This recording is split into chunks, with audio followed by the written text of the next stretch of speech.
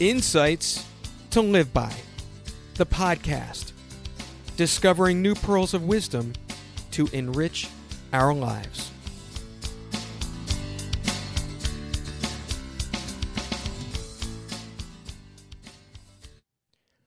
What does it take to master the challenges of massive disruption? How can one leverage the power of uncertainty to build long-term resilience? Hello and welcome to Insights to Live By. I am your host, Matt Zinman. So great to be with you as we continue the new series in the year. And wow, I have the perfect guest for today's topic, as one might expect. He is a soon-to-be two-time best-selling author, keynote speaker, business mentor, and resilience expert. Adam Markel, welcome to the show. It's wonderful to be here, Matt. Thank you for having me. Great to see you. You know, I had, of course, my prep for the show. I like to be a well-prepared host, and I got the opportunity. I saw you at the TEDx that you did, South Lake Tahoe TEDx. Really well done. I encourage anyone to go see it. Great storyteller, high energy on stage. I don't know, Adam. Where would you like to start? Maybe a new book coming out. That would be a good one. What do you think? That's a good place to start. Yeah. Why not? Well, you know what? Go ahead.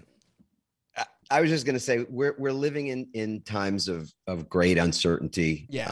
I think people that I get to speak to, and I'm fortunate to be, as you said in the introduction, a speaker. So I travel throughout the country, throughout the United States, and globally even. I haven't done much global traveling recently, as you would imagine, but still have had a lot of opportunity to speak to leaders globally about how they're doing, how their teams, their people are doing. And across the board, it doesn't matter if it's, a Fortune 50 company or a startup, everybody has the exact same challenge right now. And that is they're exhausted. People are exhausted. And in part, they're exhausted because uncertainty is exhausting. It is. Radical change, disruption is exhausting. Yeah, so. I think massive disruption, that was a little bit of a lead in to the book, but you couldn't be more right. And we are going to focus in on that very topic, just the titanic shift that's been going on. The area in and around well-being. I certainly have some crossover in this area. I did some research, and there was just a mental health and work report out. It was from Mindshare Partners. 76%, don't we love stats here on the show? Not really, but we're just going to jump in on this one. U.S. workers experiencing at least one mental health symptom in the past year. Burnout, to your point, is 56%, depression 46%, anxiety 40%. People are really hurting. And so this is the right message, and resilience is, certainly the right antidote as much as possible. So let's speak to that. But first, also you're already established as a best-selling author, #1, Wall Street Journal, USA Today, LA Times, Publisher Weekly. Pivot, the art and science of reinventing your career and life, another topic very close to my heart. And now, next week, on 2/22/22, we've got Change Proof, leveraging the power of uncertainty to build long-term resilience. Hold that up a little bit more. That's a brand new cover. There it is. Congratulations. Pretty good looking cover, right? Don't you think? It is. It is. I mean, I know it's kind of cheeky for me to say that, but you do sort of fall in love with these things. I mean, it is a book it's a project for sure. It takes a village for sure. Being a daddy, being a husband for 30 plus years, I've witnessed four beautiful births, beautiful, healthy children. So it's funny to say it this way, but a book is like giving birth, or I want to pull that back. It's as close as a man, for me, as somebody who can never actually give birth to a child, this is as close as I've come to the sort of length of discomfort and the excruciating pain. Oh, of course. And the other piece of it too being that you have that have a selective memory. Like with the birth of our first child, it was a whole life altering experience. And then a year later or a year and a half later, we had forgotten about just how not how life altering it was, but how painful that experience was, not just physically, but in so many other ways, because it was, such a massive change in our lives. And people don't talk about that so often, I suppose, but it just made us feel like, let's do it again. Like we forgot the pain of it. So yeah, I right. had this book, You're glutton, a couple of years ago, and it did really well. It was a bestseller, and it was a story very much about a painful period in my life. When I was transitioning out of being a lawyer, I was an attorney for 18 plus years. And I would wake up in the morning and I would start my day feeling dread. I would put my feet on the floor and I would just have feelings of anxiousness, anxiety, and dread. And that was just so odd and so strange. Maybe we'll get into that a little bit later as well. But I wrote this book all about how I needed to make some changes, some small and not so small changes to my personal life and my career path.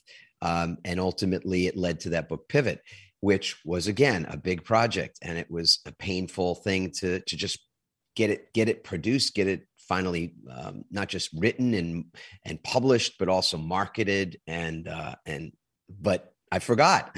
A couple of years later, I was like, oh man, this is hard. We should do another book. Let's do another book. It's like my wife and I going, we should have another kid. and ultimately we had four children, and it's the most blissful, painful experience I think that I've ever had. So with that, we do have this brand new book. Well, let me just take pause here and interject a bit. I can totally relate. My audience knows I authored Z-isms and Insights to Live by the subtitle, which is of course naturally where the show title came from.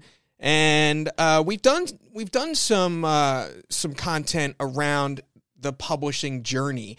And just while we're on point, anyone out there who is thinking about writing a book, always wanted to write a book, the single advice to give here is just start. Just start it. Take a weekend, just write and see where you are. Maybe it's a blog. It could end up being a blog, but maybe, just maybe, you've got something there. Show it to some people. Couple days of work, and then you'll know. It's no longer an idea once you put it on paper. It becomes something physical. Adam, I have to say, the hardest thing for me, although when you talk about birth of kids, there's no choice, right? They arrive. How do you choose when to stop writing the book? When is it like, okay, that's the last word? That was one of the hardest things, I have to admit, to say, okay, you're done. Or, well, I guess it's the editor in the end that says, gets the final word on the last word on post writing, but it is. I don't know. This is a McGraw-Hill book. Really good business publisher, maybe the biggest business publisher in the world at this point. Sure. My first book was with Simon and Schuster, and that was a great publisher for that particular piece of writing. And editors are different. Publishing houses are different. I think you get a different experience depending on which one. And it's this is the most editing I've ever done on a book. This went through many rounds of editing, edits. And in the end, I definitely had the last word on the last word, which was cool. But I want to go back to your question because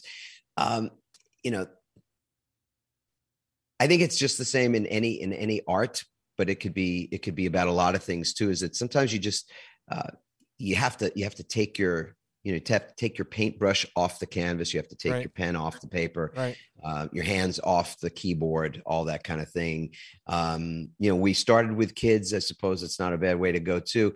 At a certain point, you have to just let them go. You have to let them live and experience life and make mistakes, even though there are mistakes they'll make that you've made and would love to see them avoid, or they'll make brand new ones that you can see coming or that you might anticipate, because we're older and there's something to age. There's a lot of things that aren't great about getting older. But one of the great things is that you're filled, you have greater wisdom, and you have an instinct that's been formed over years of just experiencing life. And those instincts can really inform your decision making. Our lives are nothing but a product of the decisions we've made. Everything that's happening in our lives at this moment is just the product of a decision we made sometime in the past. So better decision making is really, I think, what we're all after. Certainly with the people that we work with in the business context, when we're either speaking or we're delivering, we're in a workshop setting and helping leaders develop a capacity to not just endure change, but embrace change, not just survive disruption, but actually bounce forward, thrive in an environment, whether people are just sort of hanging on, white knuckled and all that. And the essence of your ability to do that has to do with how you think and how you make decisions.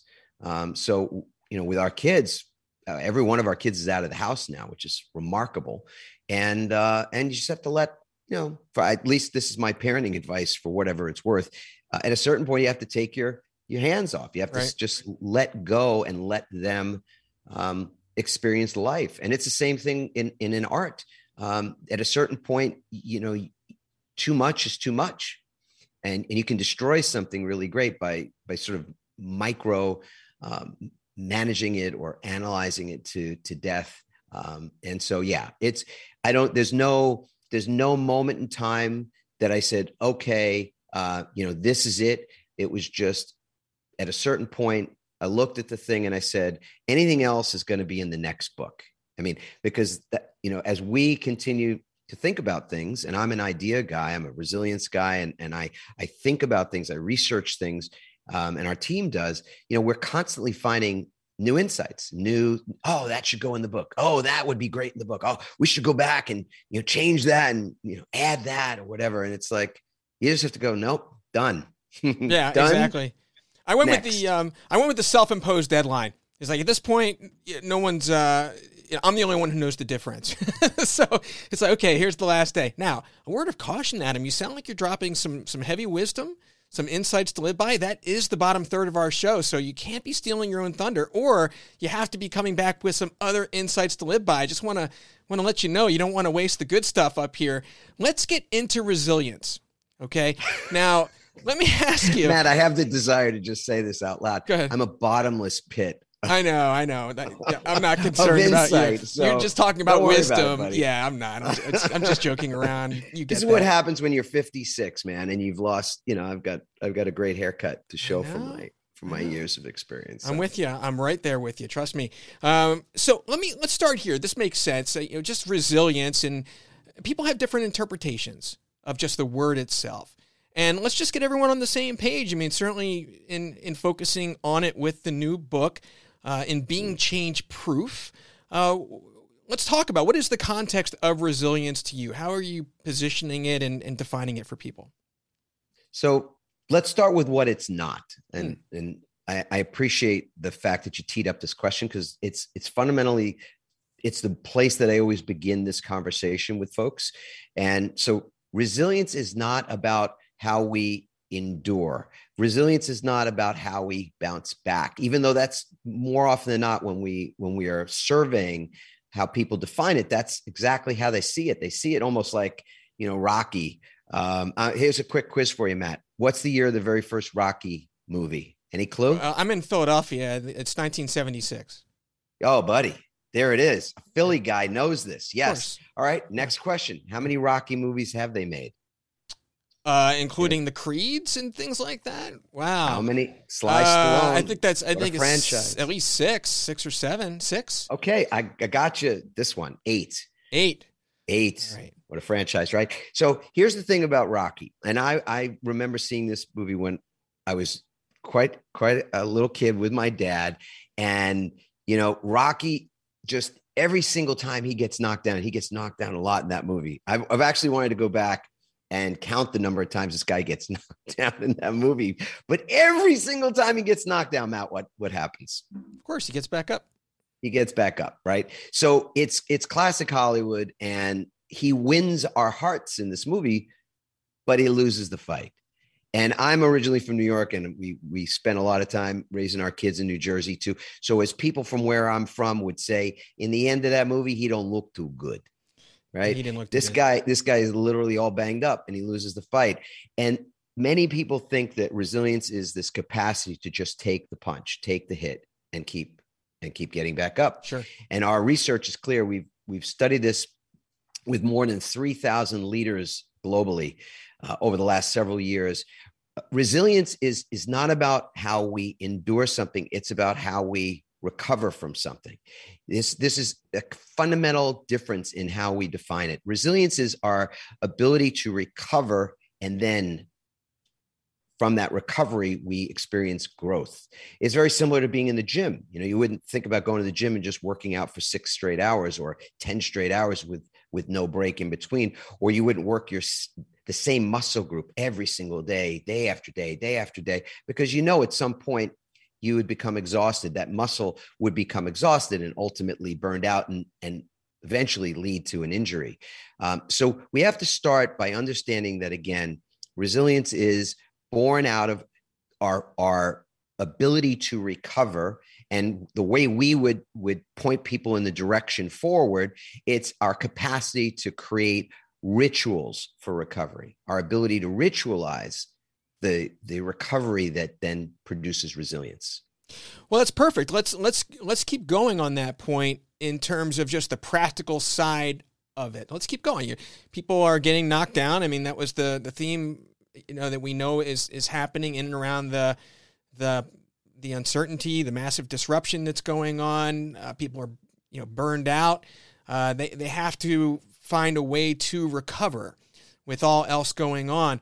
What are those techniques that you recommend they do to build that resilience? Well, first of all, let's start with the place where this is happening more than anywhere else, and that's the workplace. I mean, the Great Resignation is not as unfathomable as we might imagine. People are leaving because they don't actually feel that the organization that they're working for have their back. That they don't feel that people that they are being led by have their back. And what we mean by that is, when you know that somebody has your back, that they're interested in your well-being. And people are especially in these times right now being asked to just continue to plod forward. It's kind of like the race that never ends, the marathon that never ends. And again, there's all the signs everywhere that folks are exhausted, but they're not being cared for. So I think it's really important that we just sort of take stock in the moment. And the moment is clear that this is a kind of an inflection point where organizations will either learn this lesson and learn it quickly and turn this great resignation into a great restoration. And I think it can be, and I think it will be ultimately, because it's just, the marketplace is speaking loud and clear as to that. When it comes to the actual way that you ritualize recovery, there's kind of two tracks that we can take, and maybe I'll share a little bit of both of these stories with your audience so that we can get clear on it. The first thing that I usually begin with when I will keynote for an organization is I start with this story, and I actually have this right here on my desk. So this is an old lifeguard whistle right here. Right. It's the actual whistle that I carried around with me when I was 19 years old and just a kid working at a place called Jones Beach. And this is the South Shore of Long Island in New York, Atlantic Ocean. And on a typical Saturday or Sunday in the middle of the summer, we get like 100,000 people, if you can imagine, 100,000 bodies. And back then, people used to put baby oil on themselves, to really get the sun's rays. Yeah, that's Jersey Shore right there. We were ridiculously ignorant back then as to any of this stuff, and not even just that, but people would actually, and this is a little bit older generation, but they'd be out there with the reflectors, man. They like literally have a sun I know. reflector. I remember that time. It was crazy. Of course, the ozone layer was also more intact at that time too. You know what? Good you said that, because I think we would have all just been fried. But I'm working at Jones Beach as this newly minted lifeguard, and we hear this sound of three whistles. Now, three whistles, lifeguards communicated with each other on a crowded beach, noisy beach. I mean, wind and waves and sun and everything, going on there, and constant environmental changes happening. And we communicate with these piercing whistles. That's how we got each other's attention. Three whistles was a pretty disturbing thing to hear. Right. And you never heard it. I mean, except this one particular day in July where I heard those three whistles, and we ran down to our main stand, and the captain of our beach, this big guy, Bob, he's like a, kind of Grizzly Adams fella. He shouted out, they've lost someone at field 3, lost someone at field 3. It's a search and rescue, go. And then 10 of us were assigned to run down the beach and join a search team that was already getting themselves assembled to get out into the water and look for this guy, young person in his 20s that was missing. And his family was on the beach. It was brutal. It was devastating. And we searched for more than an hour, diving, 10 feet or so into this dark, cold Atlantic Ocean, swimming right into the current, coming straight up, all of us waiting for everybody's head to come up. And after more than an hour, we heard the whistle for us to get out of the water. And it was one of the most kind of devastating feelings that I'd ever had at that point. I'd never experienced death. And this was brutal because we hadn't found him. The search was done. It was going to turn into search and recovery now. And his family was on the beach hugging and crying, and it was terrible. So, and at that age too, to experience that for sure. It was. And the thing is, we had to learn that day, our captain said some things to us, which I'll just quickly share with you. He gathered us for a moment of silence. And when we all were there and we opened our eyes again, he said, look, nobody goes down in our water. Nobody goes down on our watch at this beach again. Right. And then he said something that to this day, I'll honestly never forget. He said, you either make the save or you die trying. And that was a really intense mantra. It was an intense creed for this particular lifeguard crew. And that moment, all of us, young and not so young, we had some lifeguards there were in their 60s, frankly, but most of us were like, late teens or early 20s. We had to learn how to be resilient on the spot, like in the moment. We had to learn how to be resilient, and we didn't know what that meant. And we didn't use that word, of course. That wasn't the word we were thinking about. But we had to get back up on the stands. We had to do our job. We had to focus, and we had to learn something about what we were all made of individually and as a crew, even though we were devastated by this event. So we did learn. And part of what made us successful after that, and I worked at that beach even through law school.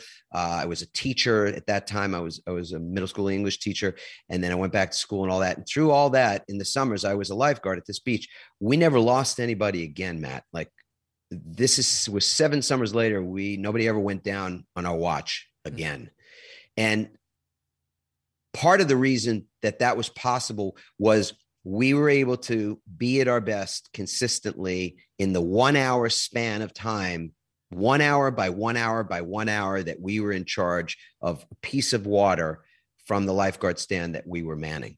And the men, women, young men, young women that were in those stands, we were outnumbered. I mean, it was like thousands of people in the water. Yeah, no, that's quite a scene. It's like almost like statistically impossible that we wouldn't lose somebody.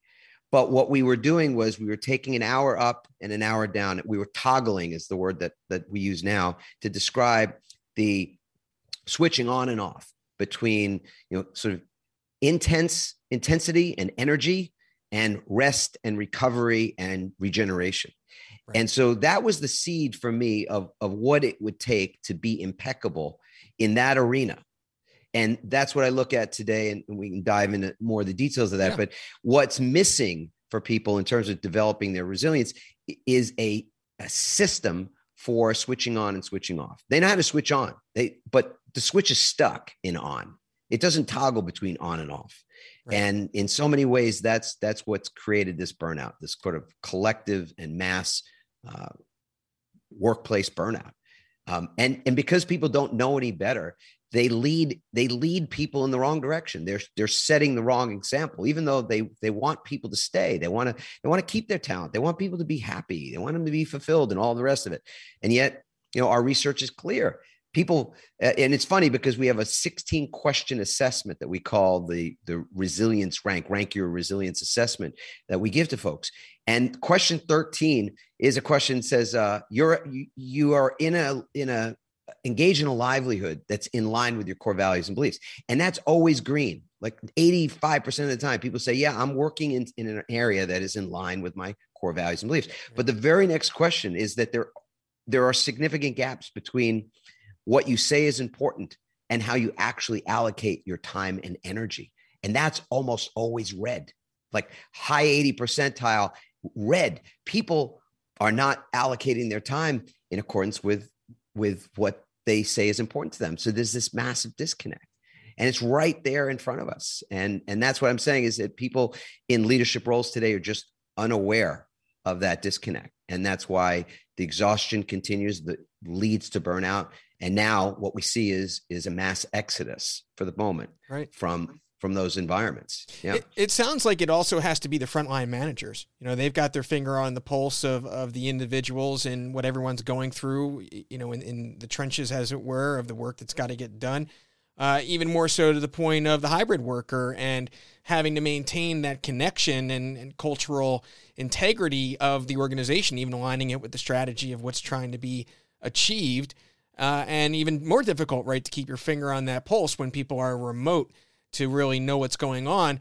And for the individual themselves in the hybrid situation, how do you deal with that work-life balance and not burn out? We're no longer just generically talking about the workplace. The workplace is now, in a lot of cases, home. And so, how is, that's part of that whole titanic shift for sure. What role do you think training has here in terms of the kinds of things that you're talking about? And we'll keep going into these rituals of building recovery. We want to make sure we absolutely hit that. But also in the business environment, from the leadership side, this isn't going to happen by itself. So where's the training element come in for the leaders, for the managers? How does this happen? Well, let's just go back for a second to say that when we think about what is to be trained, if you're saying, well, it's resilience training, or as Bill Murray might say, it's resilience training, right. Army training. Yeah. Stripes. We're good on you, Matt. Thanks, yep. Man. It's mental, it's emotional, it's physical, it's spiritual.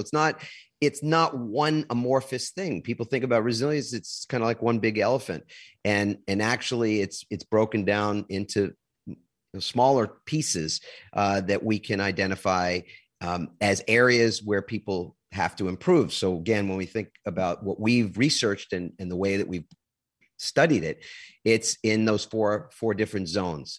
So it's what creates mental resilience? What are the rituals that help you to recover mentally? What creates emotional resilience? And what are the rituals to help you to recover emotionally and physically and even spiritually? Same thing. What is the measurement? How do we know whether we're doing well or not doing well? And what do we do to create this regeneration in that area so we can improve? So that's the first thing is, training.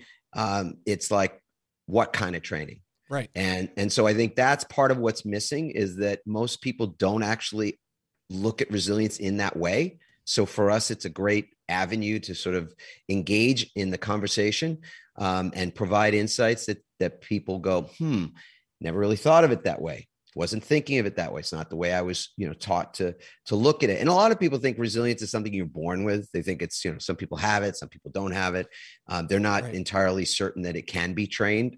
And we found that it absolutely can. Huh. Because again, we're just taking a look at what people's habits are. When I use the word ritual, I'm speaking about a consciously created action of some kind. That when we say you ritualize to habitualize. So you get focused on it. You get really conscious about doing something different. And then at a certain point, it's like brushing your teeth. You don't think about it. You pick up your toothbrush with the right or the left hand and you brush, unconsciously. Sometimes I'll give people the toothbrush challenge. It's something actually, in the book here, we talk about some of those kind of things that you can do to simply begin to create new rituals. And the toothbrush challenge is simply take for the next week the opportunity to, every time you pick up your toothbrush, the way you normally do, switch hands and brush your teeth with the other hand, see what it's like. Obviously, it's going to be, difficult. It's going to feel odd and all that kind of thing. But we're such creatures of habit. And so if you want to create a new habit, you've got to start by ritualizing it.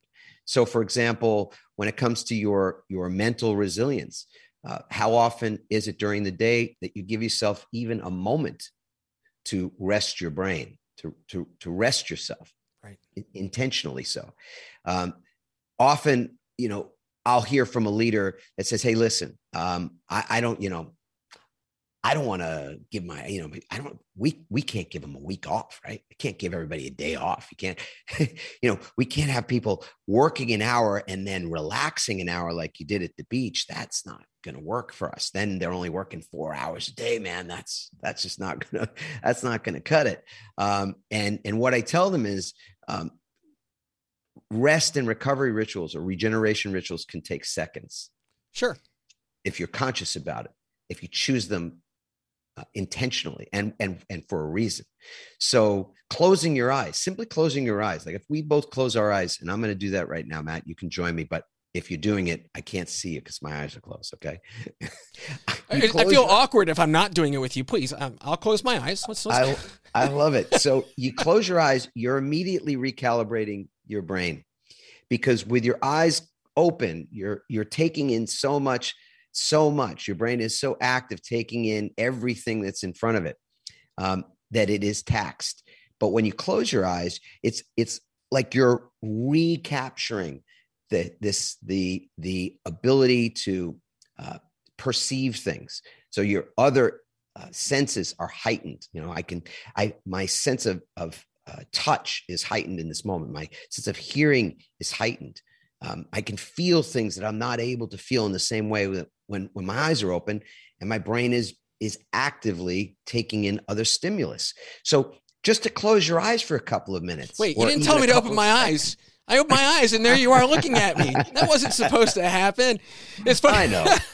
No, you're right. As you're saying it, I've got the headphones on. I'm certainly tuning in a lot more to the voice. What else do I have to go on? But it does have that richer quality. It's a little bit of a mindfulness type experience about that too.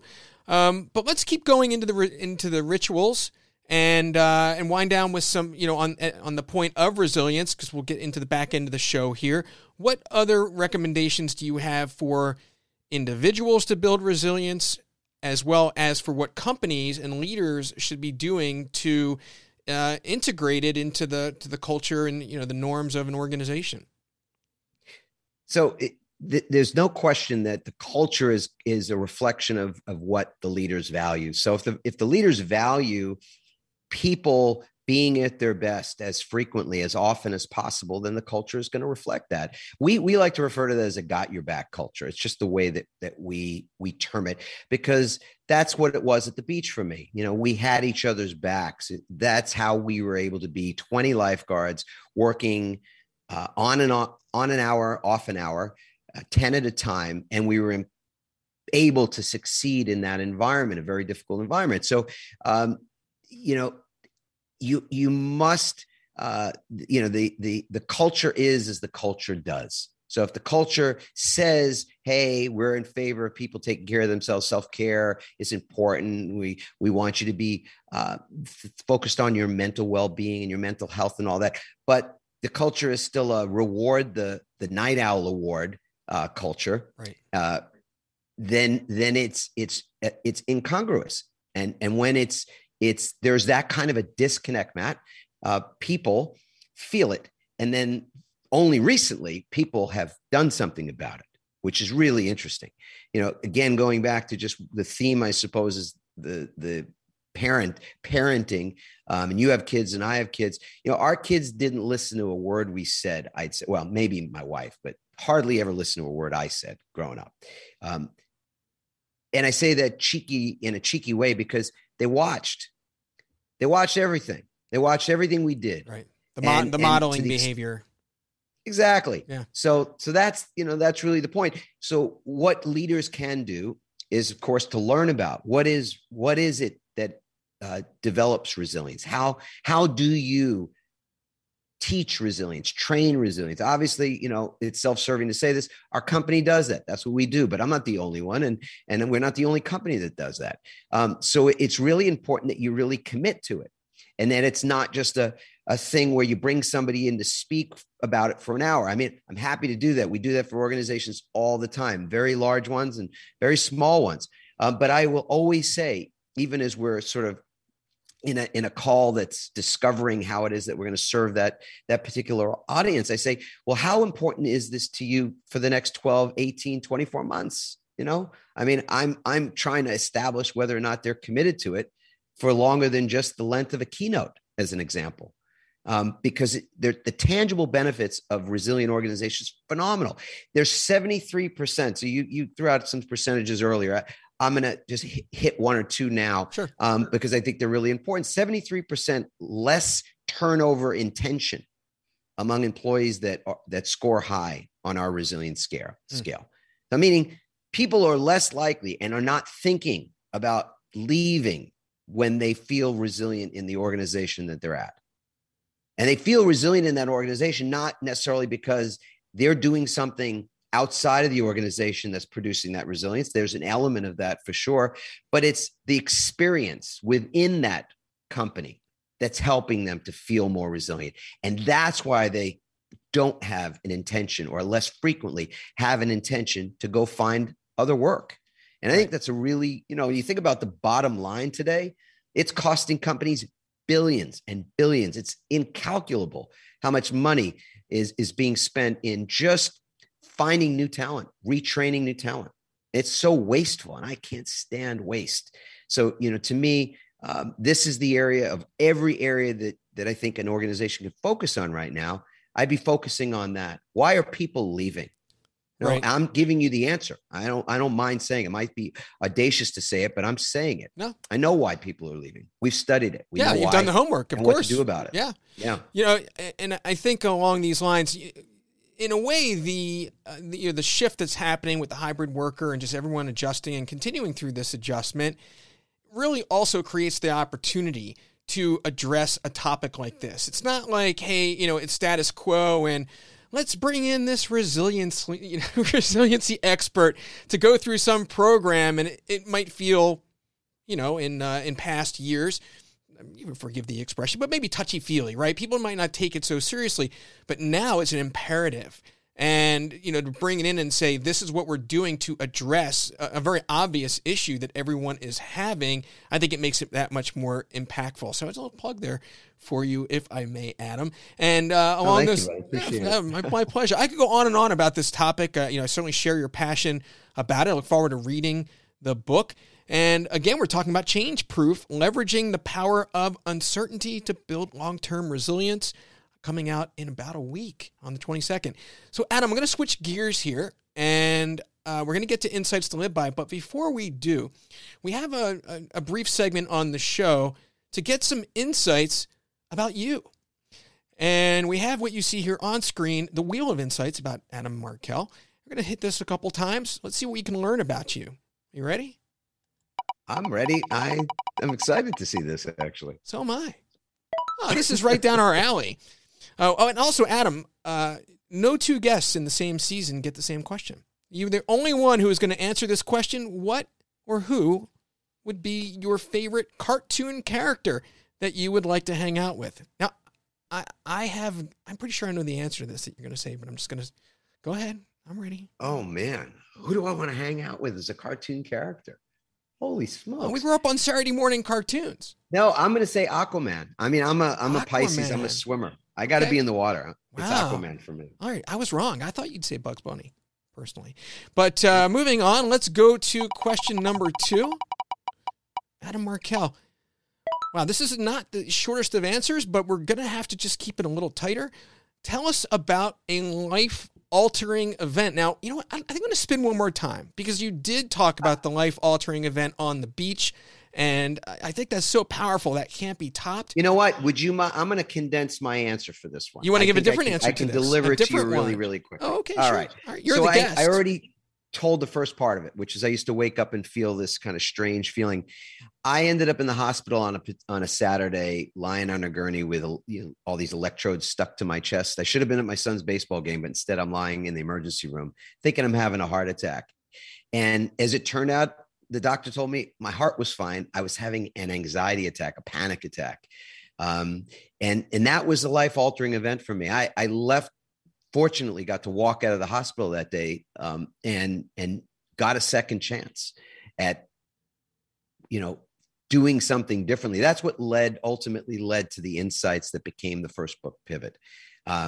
So one of the things that I ultimately ended up doing was starting my day, that sort of waking ritual, putting my feet on the floor. I still do that to this day, put my feet on the floor, like a lot of us do. I haven't met anybody yet who levitates right out of the bed.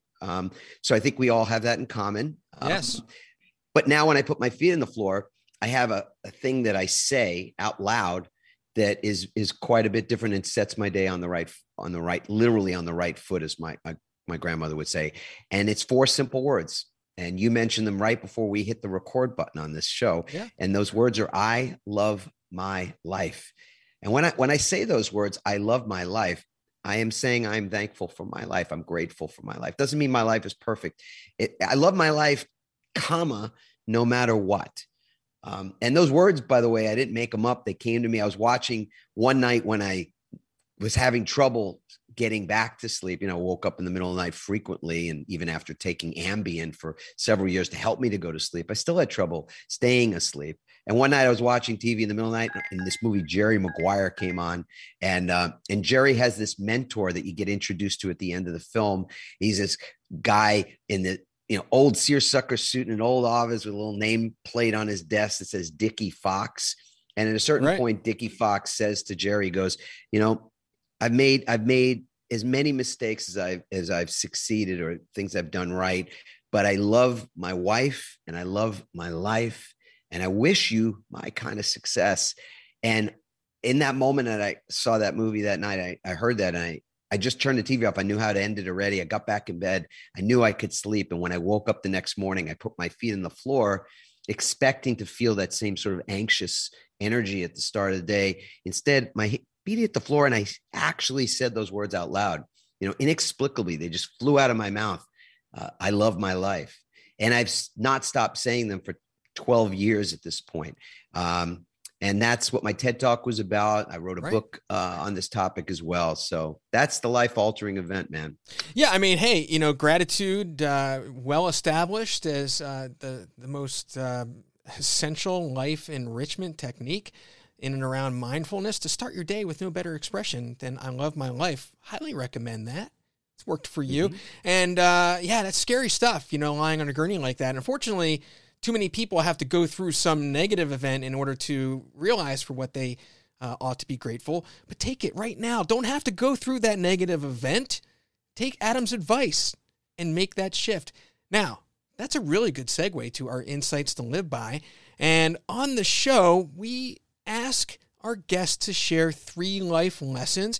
You can do these in any order that you wish. These are the things that you might often say to words of advice you hear yourself saying. Maybe you got it from a grandparent or a parent or mentor.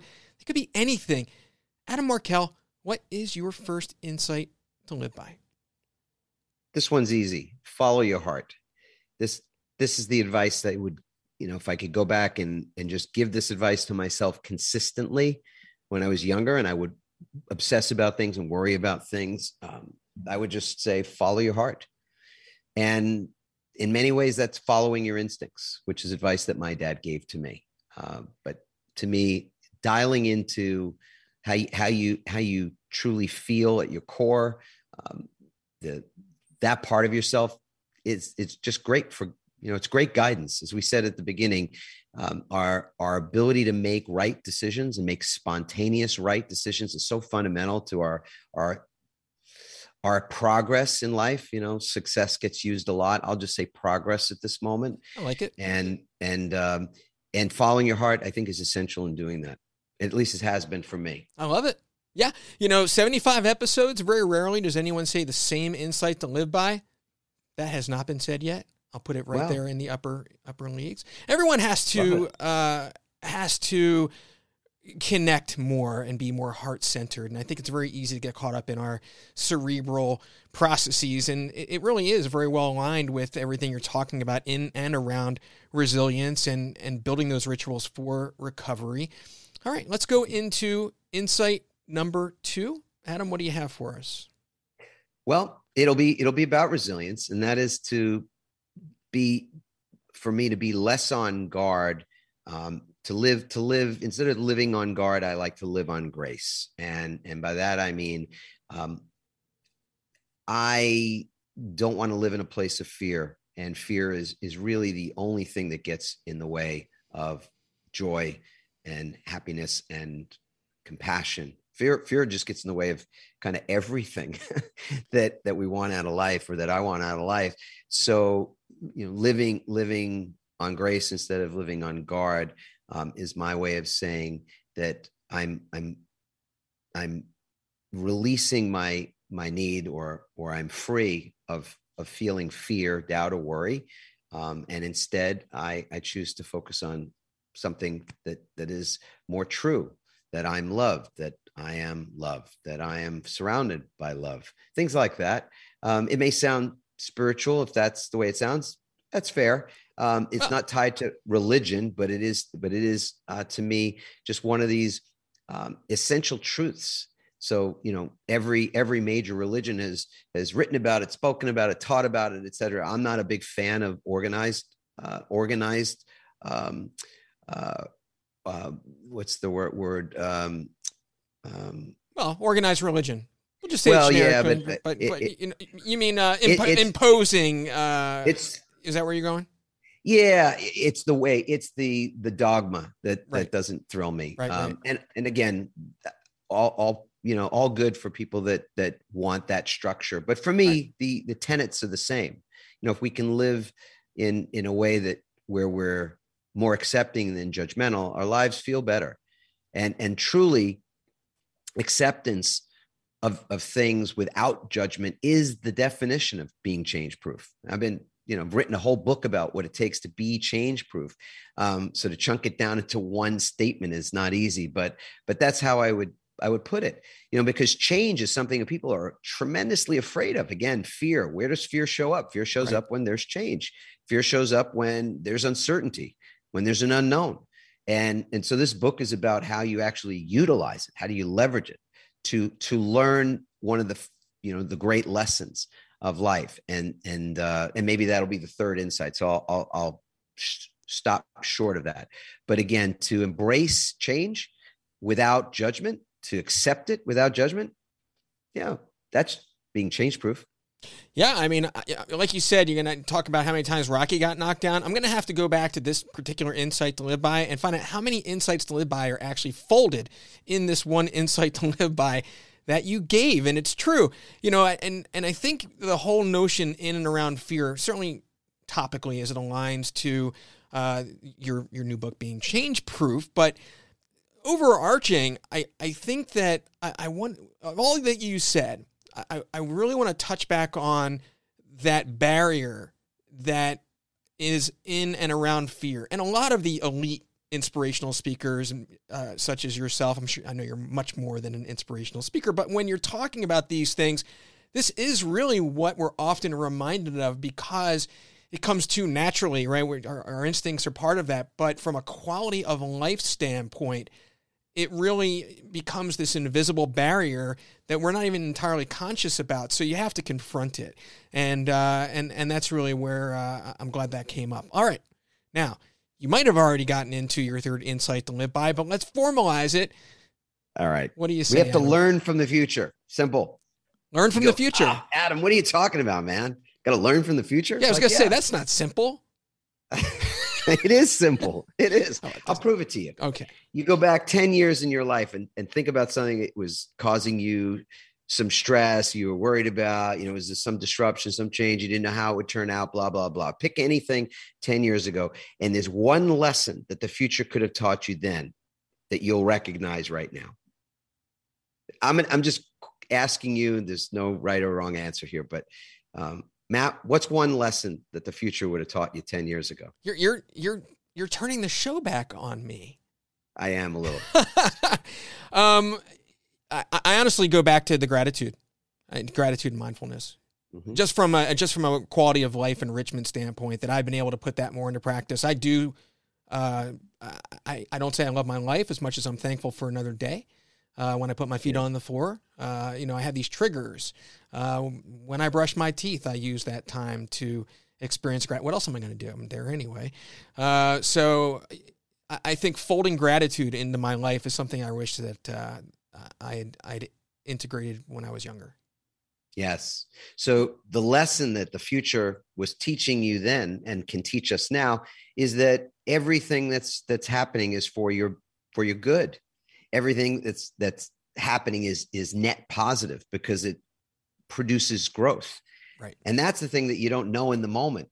10 years ago when you were worried about something, you didn't realize, well, okay, the future is going to teach me right now. The wisdom of the future is that everything that's happening is actually happening for my benefit. It's for my good. It's for my growth. It's net positive. Because if you could see it that way, if you could not just see it philosophically, but you really could understand it at a core level, that that's what's happening, you would interact with it entirely differently than you might have otherwise. And that's the thing, is that so much disruption is happening, so much uncertainty, there's so much evolution that's occurring that people are stressed out beyond belief by it. And yet this is the greatest moment of opportunity that we've ever experienced for our growth, the growth of individually and collectively and everything else. So that's the wisdom of the future. And again, if I could go back to being 22 years old or 32 years old to realize that, man, I would have worried a lot less. I would have stressed a lot less. Yeah. My body would have felt better. My mind would have been clearer. I would have been able to take more right action because of that. But if you had done that, you wouldn't have necessarily pivoted to the extent that you did. So there's the example, right? You had to go through all of that challenge in order to recognize the experience on the gurney that you had to turn your life to what it is, to create a book that impacted lives to the degree that it has. And it is really the right place here, I think, to tie up the conversation, because in talking about being change proof and in and around resilience, you really just got into mentioning how we want to develop that ability to experience those setbacks and failures. We're all going to encounter them, but then use them to create momentum. And that's what we're talking about. That's really more what you're talking about, Adam, in and around resilience. Any final thoughts as we wrap up here? I certainly want to, we'll have in the show notes, adammarkel.com.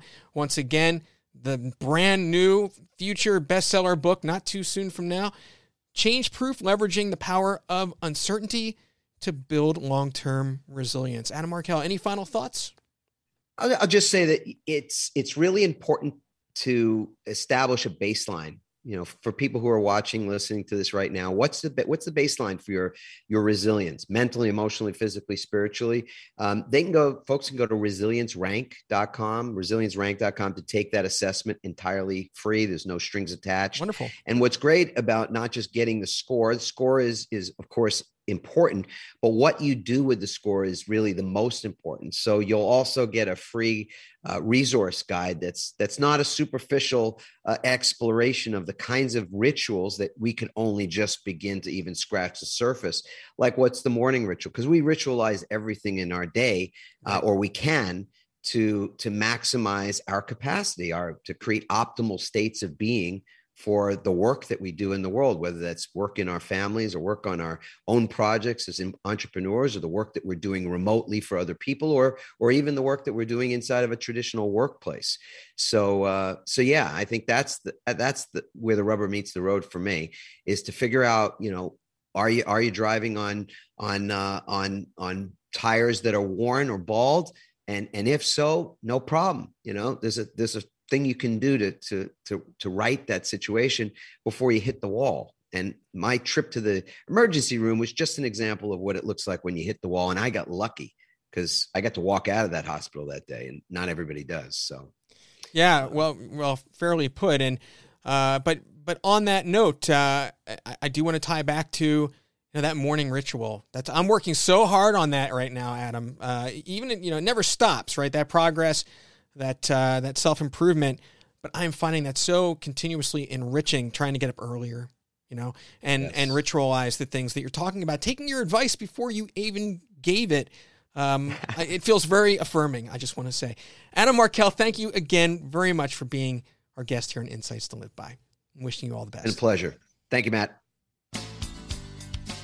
Hope you enjoyed this episode of Insights to Live By. Be sure to connect with me at mattzinman.com in our Happierness community and get our free video series, 3 Z-isms for a Better Life.